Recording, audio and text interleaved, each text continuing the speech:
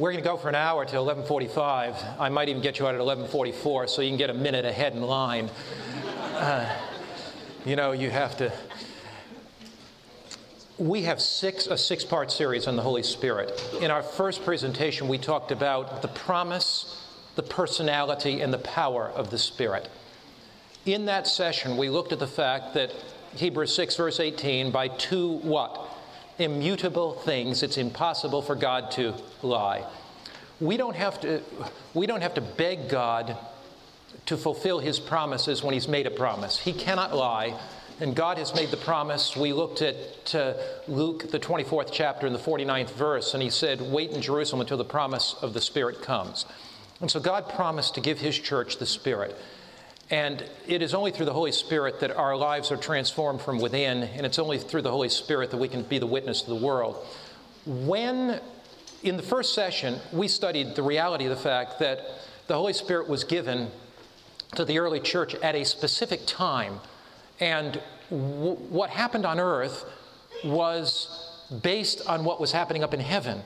When Jesus ascended to the sanctuary in heaven, it was that when His sacrifice was accepted by the Father, the Holy Spirit was poured out in the earthly church. So we are looking to the sanctuary in heaven now, not the holy place, but the most holy place. Just as the early rain was poured out from the holy place, we're looking to the most holy place for the outpouring of God's Spirit, both in the transformation of our own lives and also to bear witness to the world. So we looked at the promise of the Spirit.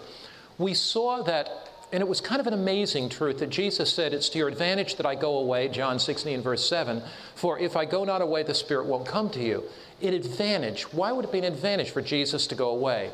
He could sit by Peter's side and teach him truth while he was here. But when he left, he could be by all believers' sides. In addition to that, remember we read in Ephesians chapter 3, verses 14 and onward, that Christ would live in our hearts by what? Faith through the power of the Holy Spirit. So Christ dwells in us through His Holy Spirit. Why can Jesus be closer to us now than when He was here? When He was here, He could sit by our side, but through the Holy Spirit, He can live where? In our hearts. And I want you to begin to grasp the reality of that promise. Jesus, you want to be closer to me than when you were here personally. You want to be closer to me than when you walked the dusty streets of Galilee 2,000 years ago. Lord, you want to live in my heart in a way that reveals to me your grace, your goodness, your power. So we looked at the promise of the Spirit, the promise that Jesus would dwell in our hearts, the promise that Christ would be closer to us now than when He was here. We looked at the personality of the Holy Spirit. We've said the Bible teaches that the Holy Spirit is not an it is not a thing, and that makes all the difference. If you believe the Holy Spirit is an influence or power, you want to use the power. Was there somebody like that in the Bible? They wanted to use the power of God. Simon Magus, you remember? Wanted to use the power. If the Holy Spirit is a power or an influence, we want to use it. If the Holy Spirit is the third person of the Godhead, we want Him to use us. And there's a big difference. We've seen that that our lives can only be transformed and the work of God on earth only finished as the Holy Spirit is poured out through us. That was our first session. In this session, we're looking at the baptism of the Holy Spirit. What is the baptism of the Holy Spirit? This afternoon, very powerful presentations this afternoon. The counterfeit and genuine manifestation of the Holy Spirit. What about miracles this afternoon? How can you tell true and false miracles? I'll give you biblical tests for them. How can you tell signs and wonders, true or false? What about the gift of tongues? How do you deal with 1 Corinthians chapter 14 that deals with the gift of tongues? We're going to look at that verse by verse this afternoon and do some very serious Bible studies. So all afternoon we're dealing with true and false manifestations of the Holy Spirit. In two sessions, 2:30 to 3:30, and then 3:45 to 4:45. Then tomorrow, I'm dealing with the early and latter rain, the outpouring of the Holy Spirit in the latter rain, and how to receive the latter rain. And then we're going to deal with the sanctuary and the manifestation of the Holy Spirit in the sanctuary. So we'll do that tomorrow. This morning, we're going to finish up the morning by looking at the baptism of the Holy Spirit, and let's pray. Father, as we enter into this topic on the baptism of fire, I pray that our hearts would be baptized with fire. I pray that the outpouring of your Spirit would come. And may this group of young people in GYC be the vanguard group. Amen. May they be a group who lead out in a mighty spiritual revival here. May there be prayer bands in rooms. May sins be confessed to you and to one another if we've wronged one another. May our hearts be made right with you. May those habits in our lives that we have indulged in, that in our heart of hearts we know are contrary to your will, may they be gone and crushed. Father, do something in us so you can do something through us. Do something for us so you can do something with us. May the fruits of the Spirit be manifest in our lives so the gifts of the Spirit can be manifest in our witness. And Lord, we open our hearts to you just now. Teach us about the baptism of the Holy Spirit in Christ's name. Amen. They were evil men at an evil time in an evil generation. They were immoral men at an immoral time in an immoral generation. The rich oppressed the poor, and the poor trampled on one another to try to eke out a meager existence. It was a time of pleasure seeking. It was a time of sexual immorality. It was a time of formal religion. It was a time of great spiritual darkness. Then he appeared. He was a straight-talking, no-nonsense, bearded prophet out in the Judean hills. His name was John the Baptist. He didn't have any theological degrees. He did not have any high education. Not that those things are wrong, he just didn't have any. He was not part of the religious establishment. Not that that's wrong, but he just wasn't. But this one thing he had, he was filled with the Holy Spirit. And when he spoke, people's lives were transformed. And they came by the thousands to hear him speak. Let's listen in and look in on one of his strongest appeals. It's found in Matthew, the 3rd chapter. Matthew chapter 3. And we look there in Matthew chapter 3 and listen to the words of John the Baptist. Matthew 3, verse 11. Matthew 3, verse 11. I indeed baptize you with water unto repentance, but he who is coming after me is mightier than I, whose sandals I'm not worthy to carry. He, Jesus, will baptize you with the Holy Spirit and fire. So John the Baptist talks about something more than formal religion. He talks about something more than ritual, something more than the pomp of the Pharisees. He's talking about something more than Sabbath observance and health reform, and something more than all of that, something more than all of these externals. One thing about young people is they want authenticity. They want something that's real and genuine. Young people can smell a fake 1,000 miles away. You might be able to pull the wool over the eyes of the adult, but you can't do that with youth. They want authenticity. They want that which is real and genuine and authentic. And that's what John is speaking about here.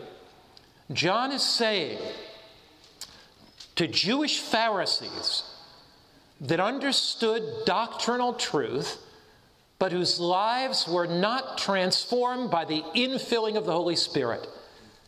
John was saying, he, Jesus, is going to come, and he's going to baptize you with the Holy Spirit and fire. Now notice it does not say he's going to baptize you with the Holy Spirit or with fire. See, it's not either you're going to either be baptized with the Holy Spirit or you're going to be burned in fire. No, that's not what it says. It says he's going to baptize you with the Holy Spirit what?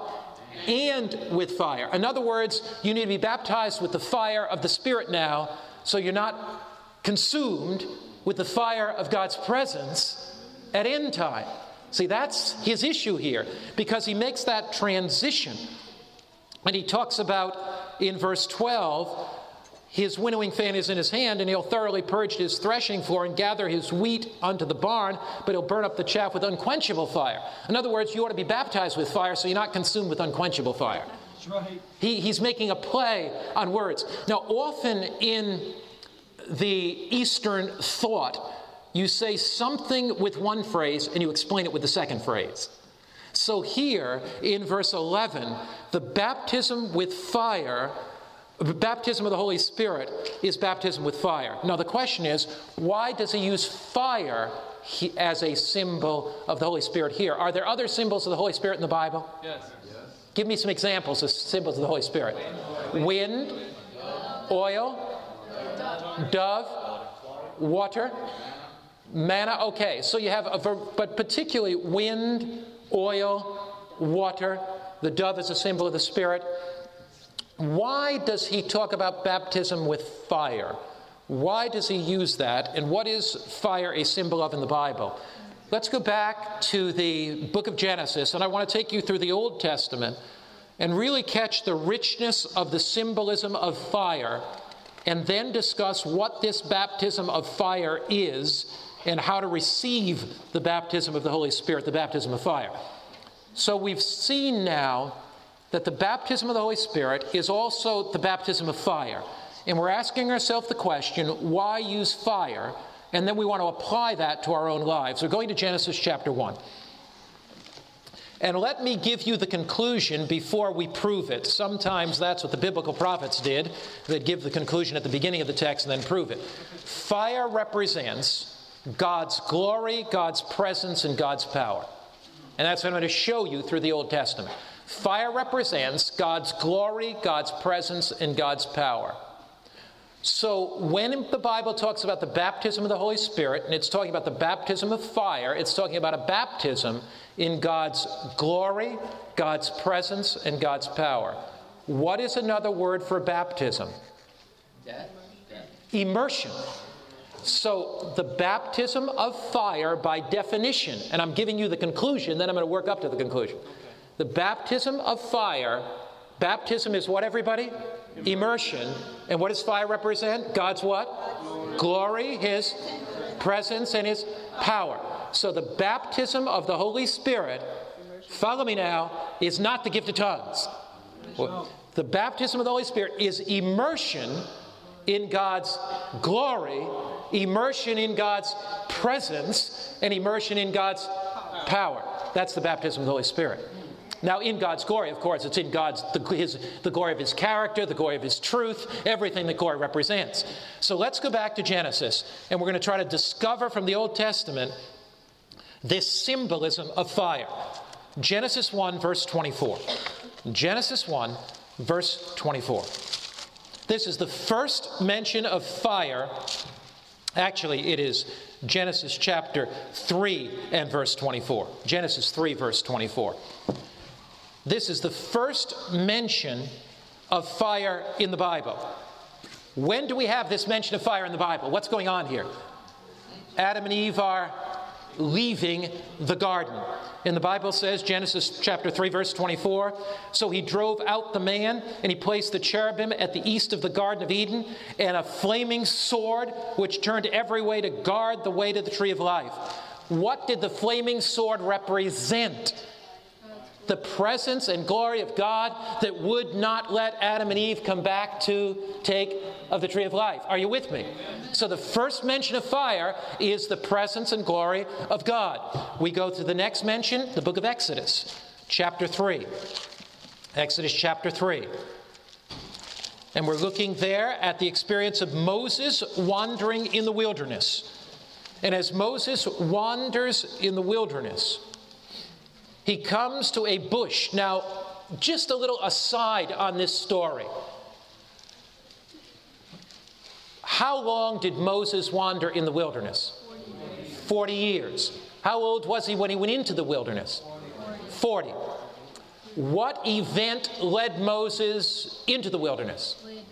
He killed a man, didn't he? Now, I wonder what Moses was thinking when he wandered in the wilderness. God, I've messed up my life. You had great plans for me, God. You really wanted to do something special with my life. You providentially preserved me at my birth. You let my Hebrew mother raise me for 12 years. You gave me an education in the University of Egypt. I understood history, geography, culture, math, science, organization. But Lord, I became angry and I killed a man. And I have totally ruined my life. When he went into the wilderness, he was 40. 5 years went by. 10 years went by. 20 years went by. 20 wasted years. And all the time in his head, he's thinking, Lord, I'm wasting my years. From his perspective, they were wasted years. From God's, they weren't. God was training a man. Moses didn't know it. God was preparing him for something great. Moses didn't know it. For 40 years, he was saying, God, I made a mistake. God, I sinned. God, my destiny is never going to be revealed. God, I'm wandering around here in the wilderness.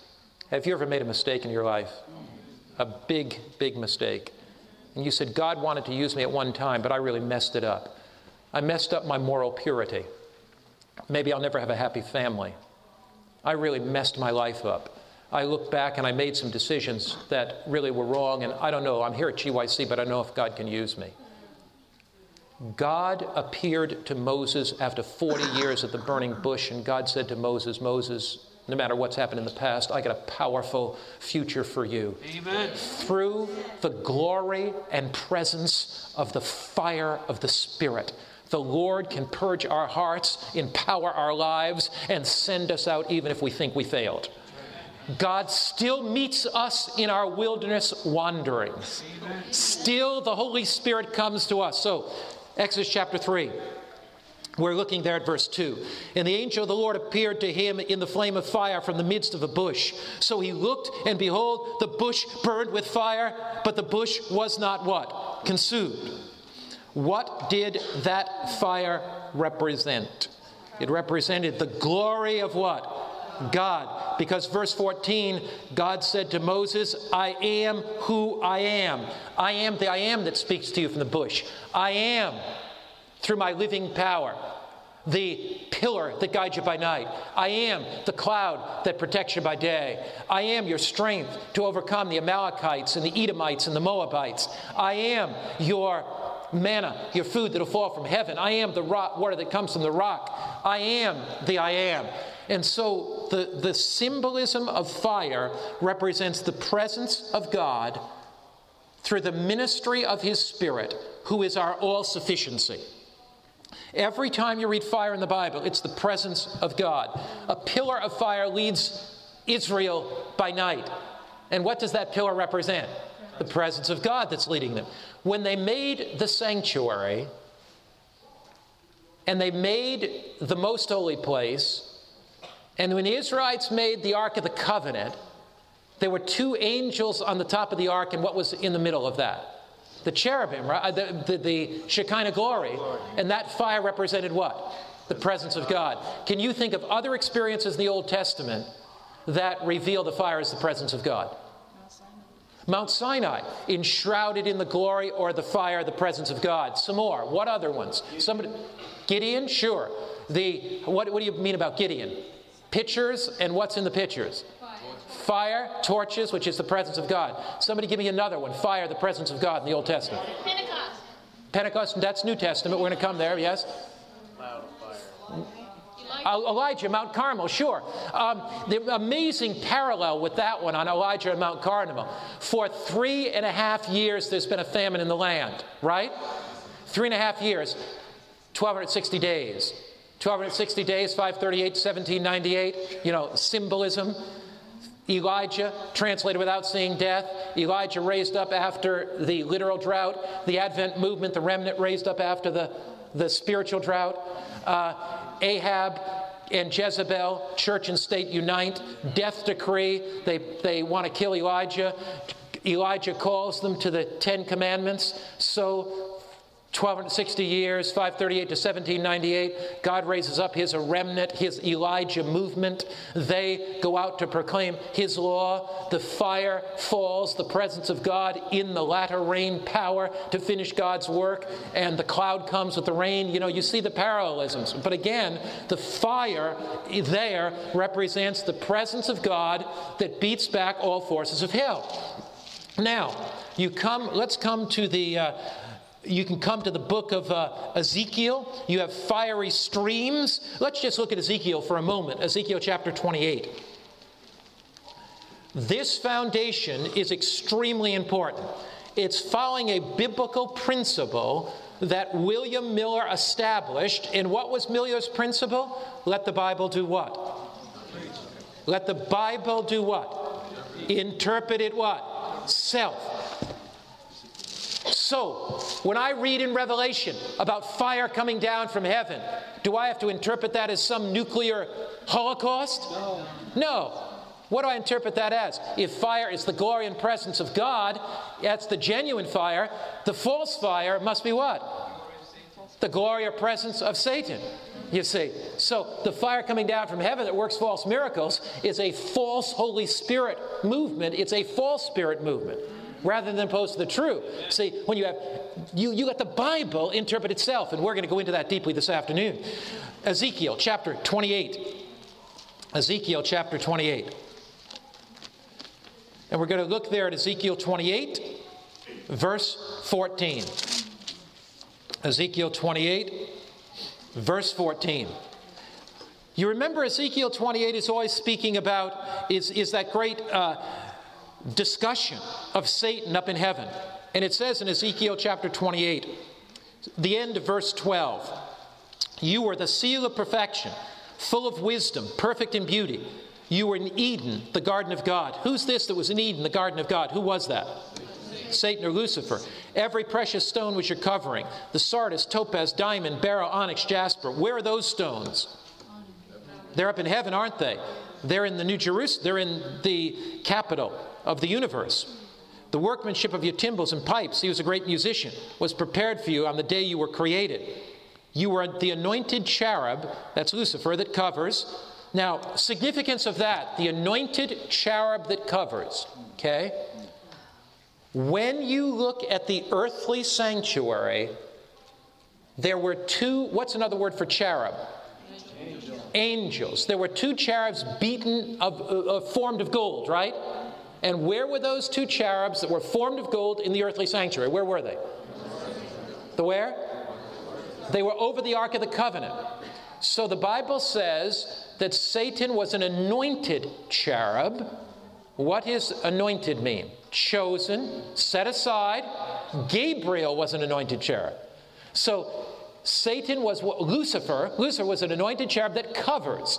He was one of the angels that had one of the highest positions in heaven, next to the ark of God, next to the throne of God, right by the Shekinah glory of God. That's why his rebellion was so significant. Because if anybody should have known of God's character, it was Lucifer, the anointed cherub, not any angel. Then it says very clearly here, you walk back and forth in the midst of the what? Fiery stones. And what does fire represent? What does it say? Lucifer, you were one of the chosen angels. You were next to the throne of God. You were in the midst of the glory and the presence of God. So fire, the glory of God. Fire, the presence of God. Fire, the what? Power of God. Then, New Testament now, Acts chapter 2. We read in Acts chapter 2 that God had given a promise in Acts chapter 1. Acts chapter 1, verse 4, 5, and 6. And being assembled together with them, he commanded them not to depart from Jerusalem, but to wait for the what? Wait for the promise of the Father. And that's the promise of the Holy Spirit, which he said, you have heard of me, for John truly baptized with water. See, Jesus promised in Luke chapter 24, verse 49 that we read, that the Father would send the Holy Spirit. John, in Matthew 3, verse 11, says you'll be baptized with the Holy Spirit and with water. The fulfillment of that baptism of the Holy Spirit and with fire is on Pentecost, in the early rain. Verse 5, John truly baptized with water, but you'll be baptized with the Holy Spirit not many days from now. Verse 8, but when you shall receive power when the Holy Spirit has come upon you, and you'll be witnesses unto me I've had a Pentecostal say to me, "Are you baptized with the Holy Spirit?" I say, "Praise the Lord, brother, I am." He says, "How do you know?" And I say, "I speak with tongues." He said, "What? You're an Adventist?" "Yeah, I speak with tongues that everybody can understand when I preach."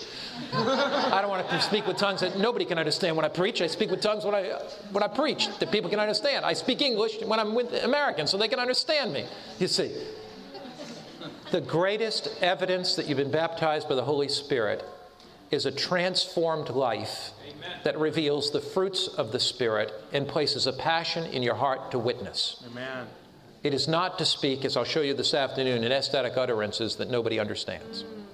We're going to talk about that this afternoon and show you what the Bible truly teaches.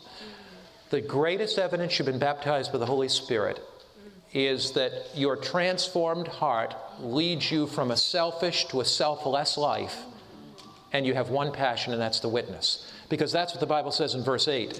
"But you shall receive power when the Holy Spirit has come upon you, and you shall be witnesses to me." So if you are baptized by the Holy Spirit, you want to witness. If you have no desire to witness, it's an indication you have not yet been baptized by the Holy Spirit. If the central aspect of your life is a self-centered, egotistical life, it's evidence that the Holy Spirit has not immersed you yet. You may be convicted by the Spirit. The Spirit may do some work in your life. But once the Spirit fills you, you have a desire to share His love for others. You have a desire to share Jesus with others. There can be no inner baptism without an outer witness. The inner baptism always leads to the outer witness. Now we're back to tongues of fire. And here in Acts chapter 2, the Bible says, "Now when the day of Pentecost had fully come," Acts 2 verse 1, "they were all with one accord in one place. And suddenly there came a sound from heaven as of a rushing mighty wind, and it filled the whole house where they were sitting. Then there appeared to them divided tongues of fire, and one sat upon them. And they were all filled with the Holy Ghost." We're going to talk about what it means to speak with other tongues this afternoon and the significance of that. We'll look at every passage in the New Testament on tongues. We're looking at tongues, miracles, and signs this afternoon. But this morning, we need to concentrate on this fire. Fire is a representation of immersion in the presence of God. Now, God uses fire because of three reasons. Yes, fire shows the presence, the glory, the power of God. But God could have chosen water, He could have chosen wind, but He chose fire. Why?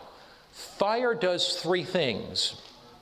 Fire reveals, fire consumes, and fire energizes or empowers. And that's what I want to study with you this morning. If I'm truly baptized by the Holy Spirit living in my heart reveals my pride, my selfishness, my love of position, my touchiness, my callousness, and my downright meanness. If you are truly baptized by the Holy Spirit within you shows you things about yourself that nobody else knows. 1 Corinthians chapter 3, verse 13. The first point we're making is that the genuine baptism of the Holy Spirit is not an electrical impulse shooting up your spine. It's not your ears tingling, and it's not yelling out gibberish in pride that nobody else understands. In fact, the true manifestation of the Holy Spirit is God speaking to your heart through His Word and breaking your heart to reveal to you things that nobody else you want them to see. 1 Corinthians chapter 3 and verse 13. 1 Corinthians chapter 3, verse 13. And we're going to look at verse 12 and 13. "Now if anyone builds on this foundation with gold, silver, precious stones, wood, hay, and straw." What's that talking about?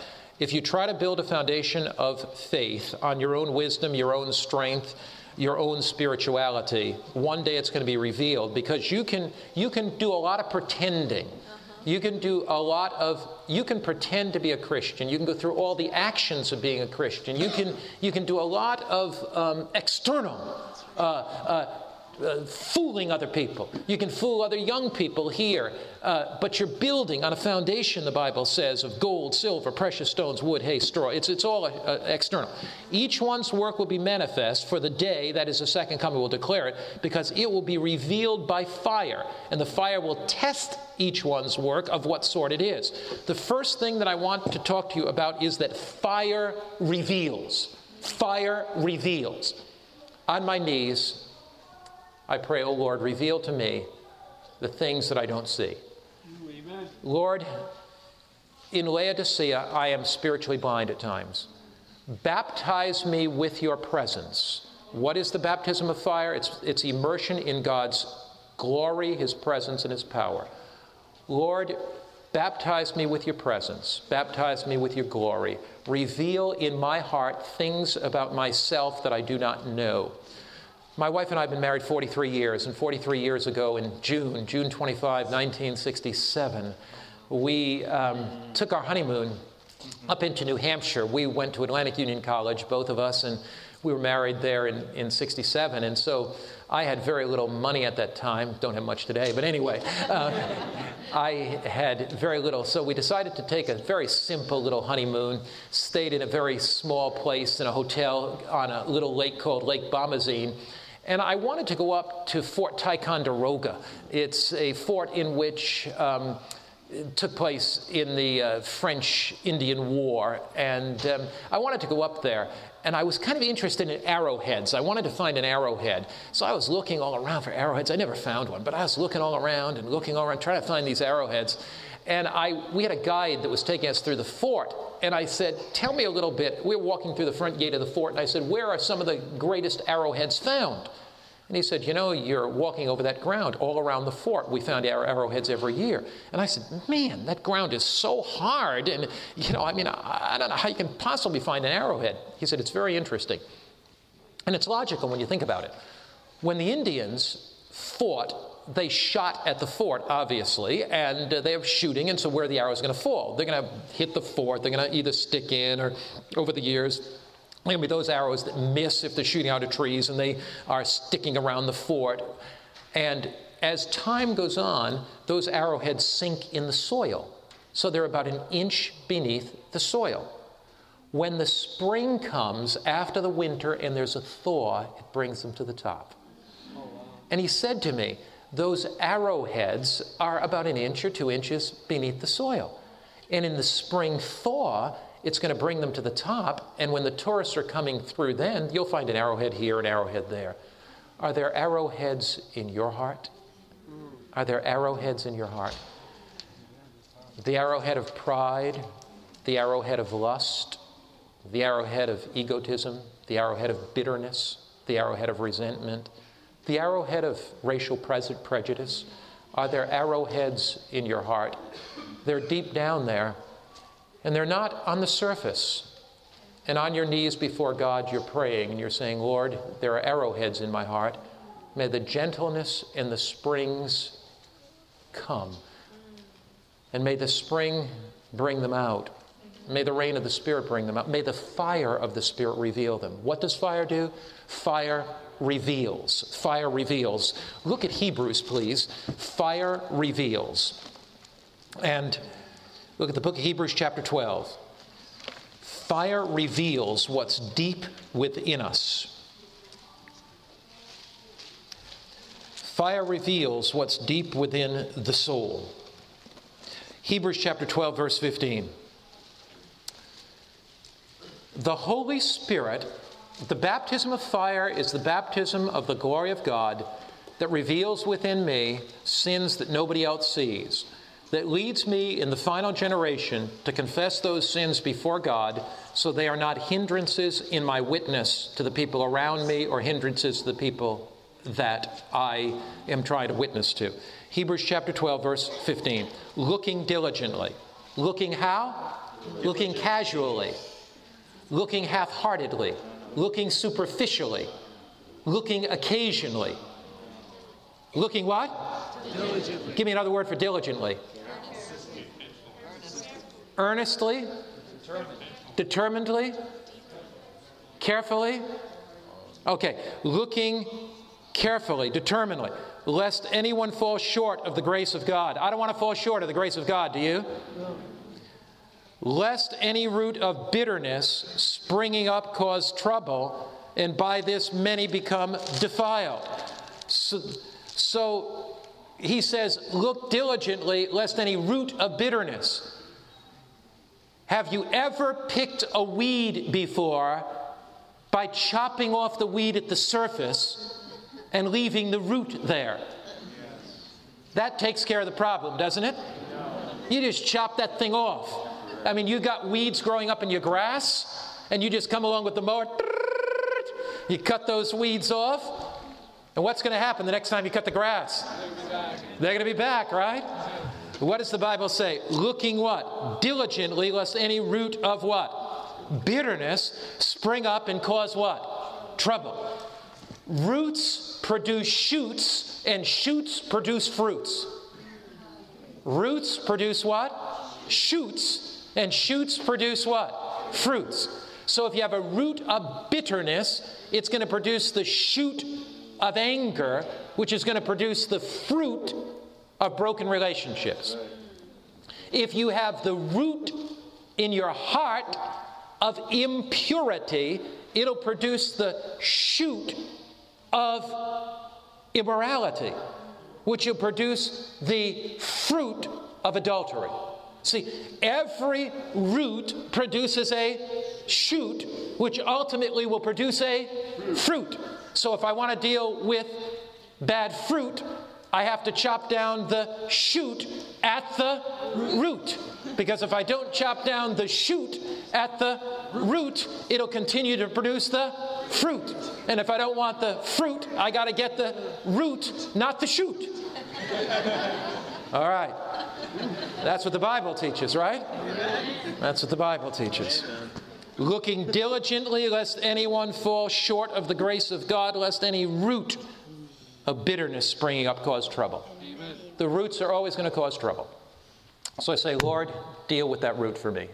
Deal with that root. I don't want to just cut this thing off at the top. I don't want to cut it off at the top. I want to get at the root. You will never get at the root if you don't see the root. You only get roots. You know, my wife and I have a patio. We made a mistake. We should have poured concrete on that patio. We put some pavers on it, and they didn't cement between them. I am constantly going after those weeds that come up between those pavers. Constantly. Picking those things out, picking those things out, picking those things out. For about 4 years, I picked them up. I could never get all the roots. Till I found a guy who could come in and poison all of those things. He puts a special chemical all between them. It seeps in. He says it's not going to kill me. It didn't yet. But anyway, he killed all those roots. Got rid of every one. I want the fire of God's Spirit to reveal to me the roots in my own heart. God is not going to tie you on the cosmic operating table and perform psycho-spiritual surgery on your mind. He will allow you to kneel before him in deep repentance, asking him to reveal to you those deep shoots within the heart. Ellen White saw this take place, and she had a quite incredible vision. And I want to read that vision to you. She describes a scene that she saw in a dream. And it's a quite an amazing scene that takes place in this dream. In the dream, she sees a vision of a meeting with Seventh-day Adventist church leaders. And as she sees this vision, she hears a powerful, as she sees this in the dream, in this vision, she sees this, and you can check this out if you want, and I'll give you the reference and I'll tell you the story. It's 8th volume of the Testimonies, page 104 to 106. 8th volume of the Testimonies, page 104 to 106. Volume 8, page 104 to 106. So in the dream, she sees this group of Adventists, and they're all together, and somebody preaches a powerful sermon. and she sees the outpouring of the Holy Spirit on them. She sees little prayer groups formed. She sees people weeping in repentance over their sins. She sees one person get up over here, and he finds one of his brethren and says, I've sinned against you, I'm so sorry. She sees people coming together, and from the result of that, she says, God's people went out and preached the gospel to the world, and it hastened the coming of Jesus. Then she woke up, and she was just trembling. And she said, this is what might have been, but it didn't happen because of pride in the heart. Which is amazing to me. Why didn't it happen? Because they didn't go deep enough. They didn't go deep enough. They were not willing personally, that generation, to look within their own hearts and let the fire reveal. What is the baptism of the Holy Spirit? It's not emotional ecstasy. It's deep repentance when I'm in the presence of God, on my knees, allowing God to do a work in my heart through the ministry and work of His Holy Spirit. So the first thing that fire does is fire what? Reveals. Now the second thing that fire does is fire consumes. Ezekiel chapter 24, verse 11 to 13. Ezekiel chapter 24, verse 11 to 13. Fire consumes. Ezekiel 24, and we're looking at verse 11 to 13. Fire reveals and fire consumes. What is the baptism of fire? The baptism of fire is the presence of the Spirit in the life that not only reveals character deficiencies, but consumes them through His power.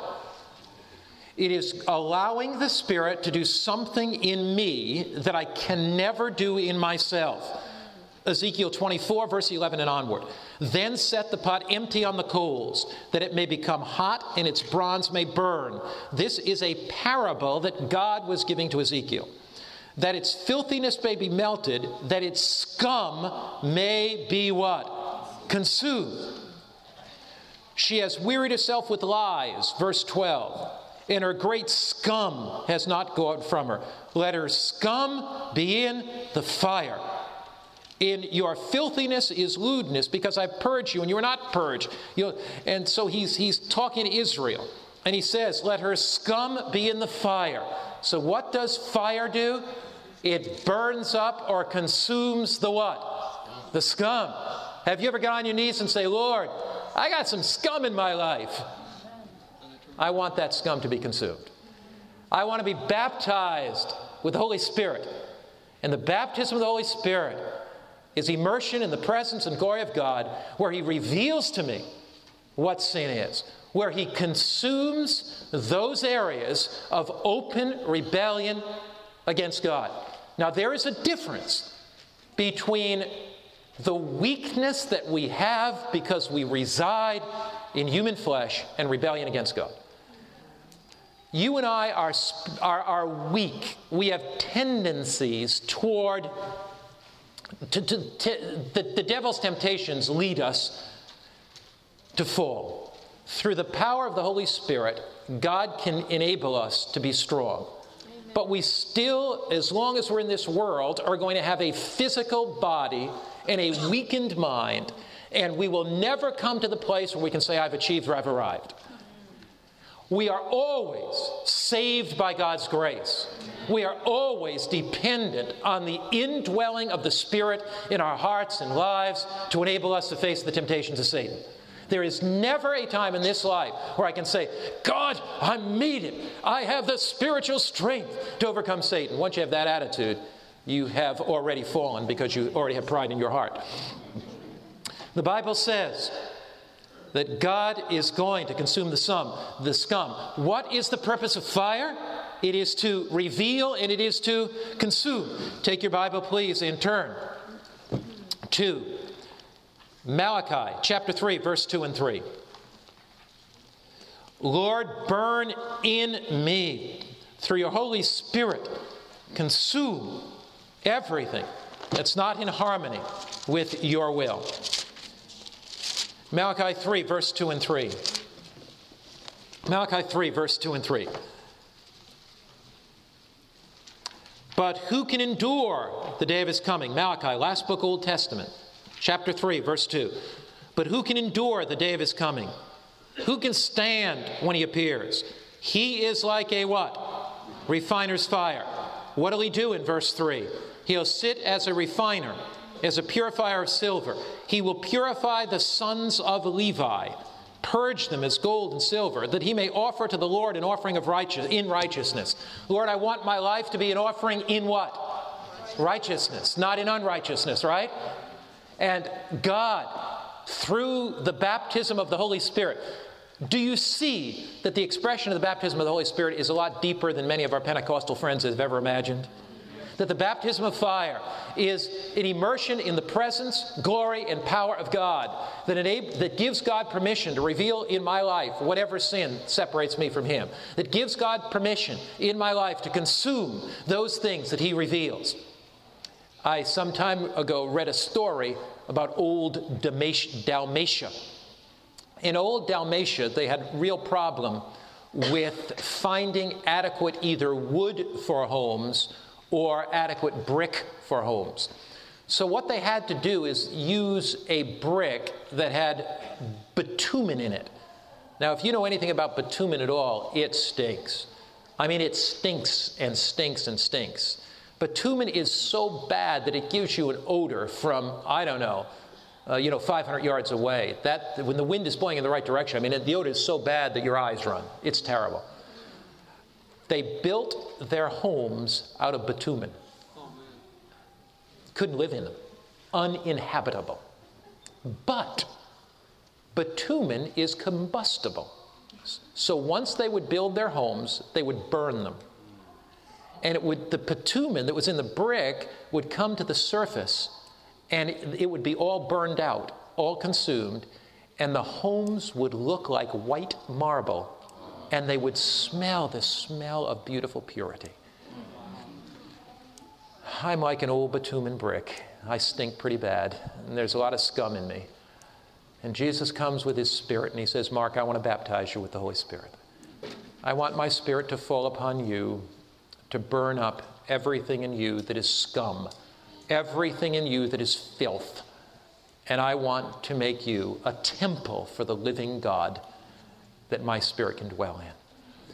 The baptism of fire occurs when on our knees before God, we ask Him to reveal who we are, and we ask Him to consume that filth within us, to make us the kind of people that we ought to be. There is one other thing about fire, and it's why God gives us fire. I would like you, though, before I go to that point, I missed a text that I wanted to give you, and that was Numbers 31, verse 23. Numbers 31, verse 23. It is talking about this idea of fire and cleansing. It's a powerful passage. Numbers 31, verse 23.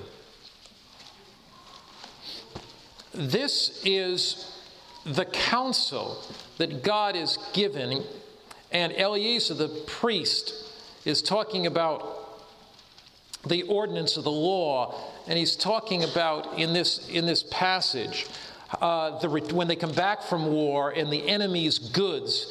And he makes an interesting statement in verse 23. It just shows you the Old Testament concept of fire, again, and cleansing. It links those two.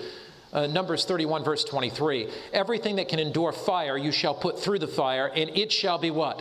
Clean. It should be purified with the water of purification, but all that cannot endure fire you'll put through water. So fire here again is mentioned as a great symbol of what? Cleansing, purification. You read that in Malachi 3 that we read it. You read it again. Fire is shown in the Old Testament as a symbol of cleansing and a symbol of empowerment. And sometimes those things are linked. A good illustration of the linking of cleansing and empowerment is Isaiah. So we've seen that fire symbolizes fire reveals. We've seen that fire consumes or cleanses. Baptism of fire. Now we're looking at Isaiah. And you will notice in Isaiah the 6th chapter. Isaiah chapter 6. And this is the story of King Uzziah's death and God's call to Isaiah. And verse 6 of Isaiah 6. Let's go back and read verse 5. Well, let's go back and read verse 3. Well, let's go back and read verse 1. Okay, we're reading verse 1. In the year that King Uzziah died, I saw the Lord sitting on a throne, high and lifted up, and the train of his robe filled the temple. And it stood above the seraphim. Each one had 6 wings, which two he covered his face, and 2 he covered his feet, and 2 he flew. And one cried to the other and said, Holy, holy, holy is the Lord of hosts. The whole earth is full of his glory. Now, to get the impact of this, here's what we're going to tie together. The baptism of fire, the glory of God, the cleansing of God, the revelation of our sin, and the proclamation of the gospel in the last days. Okay, now, the whole earth is full of his glory. Keep your finger in Isaiah 6. What prophecy in Revelation talks about the whole earth full of the glory of God? Where do you find it? Revelation 4, well, not quite. 14 is okay, but not right on this point. 18, you've got it. Okay. Revelation 18 and verse what? 1. After these things I saw an angel coming down from heaven having great what? Power or authority, either one, power. And the earth was illuminated or filled with his what? Glory. When the latter rain of the Spirit is poured out in the baptism of fire on God's last day church, the whole earth will be filled with the what? Glory of God. And the glory of God is his character. And what is the baptism of fire? It is immersion in the presence and power and glory of God. And when does that occur? When the fire of the Spirit reveals sin, consumes sin, and empowers our life. So, we read in Revelation 18:1 about the earth being illuminated with the what? Glory of God. Now, we come back to Isaiah 6, because Isaiah says, in the year King Uzziah died, what significance of that is? Isaiah says, I'm looking in the sanctuary. It looks like nobody is in control. It looks like the whole world is out of control. But there, when Uzziah died, when it looked like the whole world was out of control, and when it looked like down was up and up was down, and we're in the midst of chaos, I saw God on his throne. And there, God said to me, the earth is going to be filled with my glory. Now, we go to verse 5. When we are baptized with the Spirit and the fire from heaven's sanctuary comes into our hearts, what do we say? Verse 5. Then I said, woe is me, I'm undone. Because fire does what first? Reveals. Because I'm a man of unclean lips, and I dwell in the midst of a people of unclean lips. For mine eyes have seen the King, the Lord of hosts. The closer I come to Jesus, the more I feel faulty in what? My own eyes. Now, I want to say something, because in a group this large, there's always somebody that's a little overconscientious. It's all right for the fire of the Spirit to reveal your sin. But if that's all that happens to you, you're going to be so depressed, so discouraged, and so guilty. I'm such a sinner. Poor me. I'm undone. I'm a man of unclean lips. I'm filled with pride. I'm filled with guilt. I'm filled with shame. There's no hope for me. It's all right to see yourself sometime, but look to Jesus. Amen. Look to Jesus. Amen. Look to Jesus. Amen. He will show you yourself so that you will look to him. Amen. The goal of the Holy Spirit is not to leave you guilty, it's to get you forgiven. Amen. The goal of conviction is to lead you to the cross of Christ. So, Isaiah says, we're talking about the outpouring of the Spirit. Isaiah says, in Isaiah chapter 6, verse 5, woe is me, I'm undone. The fire of the Spirit reveals. Because I'm a man of unclean lips, and I dwell in the midst of a people of unclean lips. Mine eyes have seen the King. The closer I come to the King, and I see his gracious, loving, righteous character, the more I know I need him. Then it says, then one of the seraphim flew to me, having in his hand a live coal, which he had taken with tongs from the altar. Here is the coal of fire. The glory, the presence, the power of God. I've seen myself. Now I need the cleansing. And he touched my mouth with it and said, behold, this has touched your lips. Your sin is taken away. This has touched your lips. Words of pride, words of criticism, words of gossip, words of arrogance, cursing words, immoral words, off-color jokes. I've touched your lips. Your sin is taken away. Your sin is purged. When the fire of the Spirit reveals to us our sin and we linger before God, he sends fire from his altar to purge our hearts. There's nothing in your life that is so bad the Spirit can't purge it. There is no sin that binds you, that the Spirit cannot burn those cords that hold you. There is no failure in your life that it cannot be cleansed by the Spirit. No weakness that cannot be empowered. Then, he says, also I heard the voice saying, who will I go and who will go for us? Then I said, here am I, send me. And he said, go tell this people, fire reveals, fire consumes, fire energizes, fire empowers. The Bible calls God's ministers something.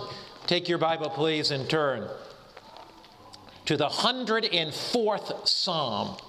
The 104th Psalm.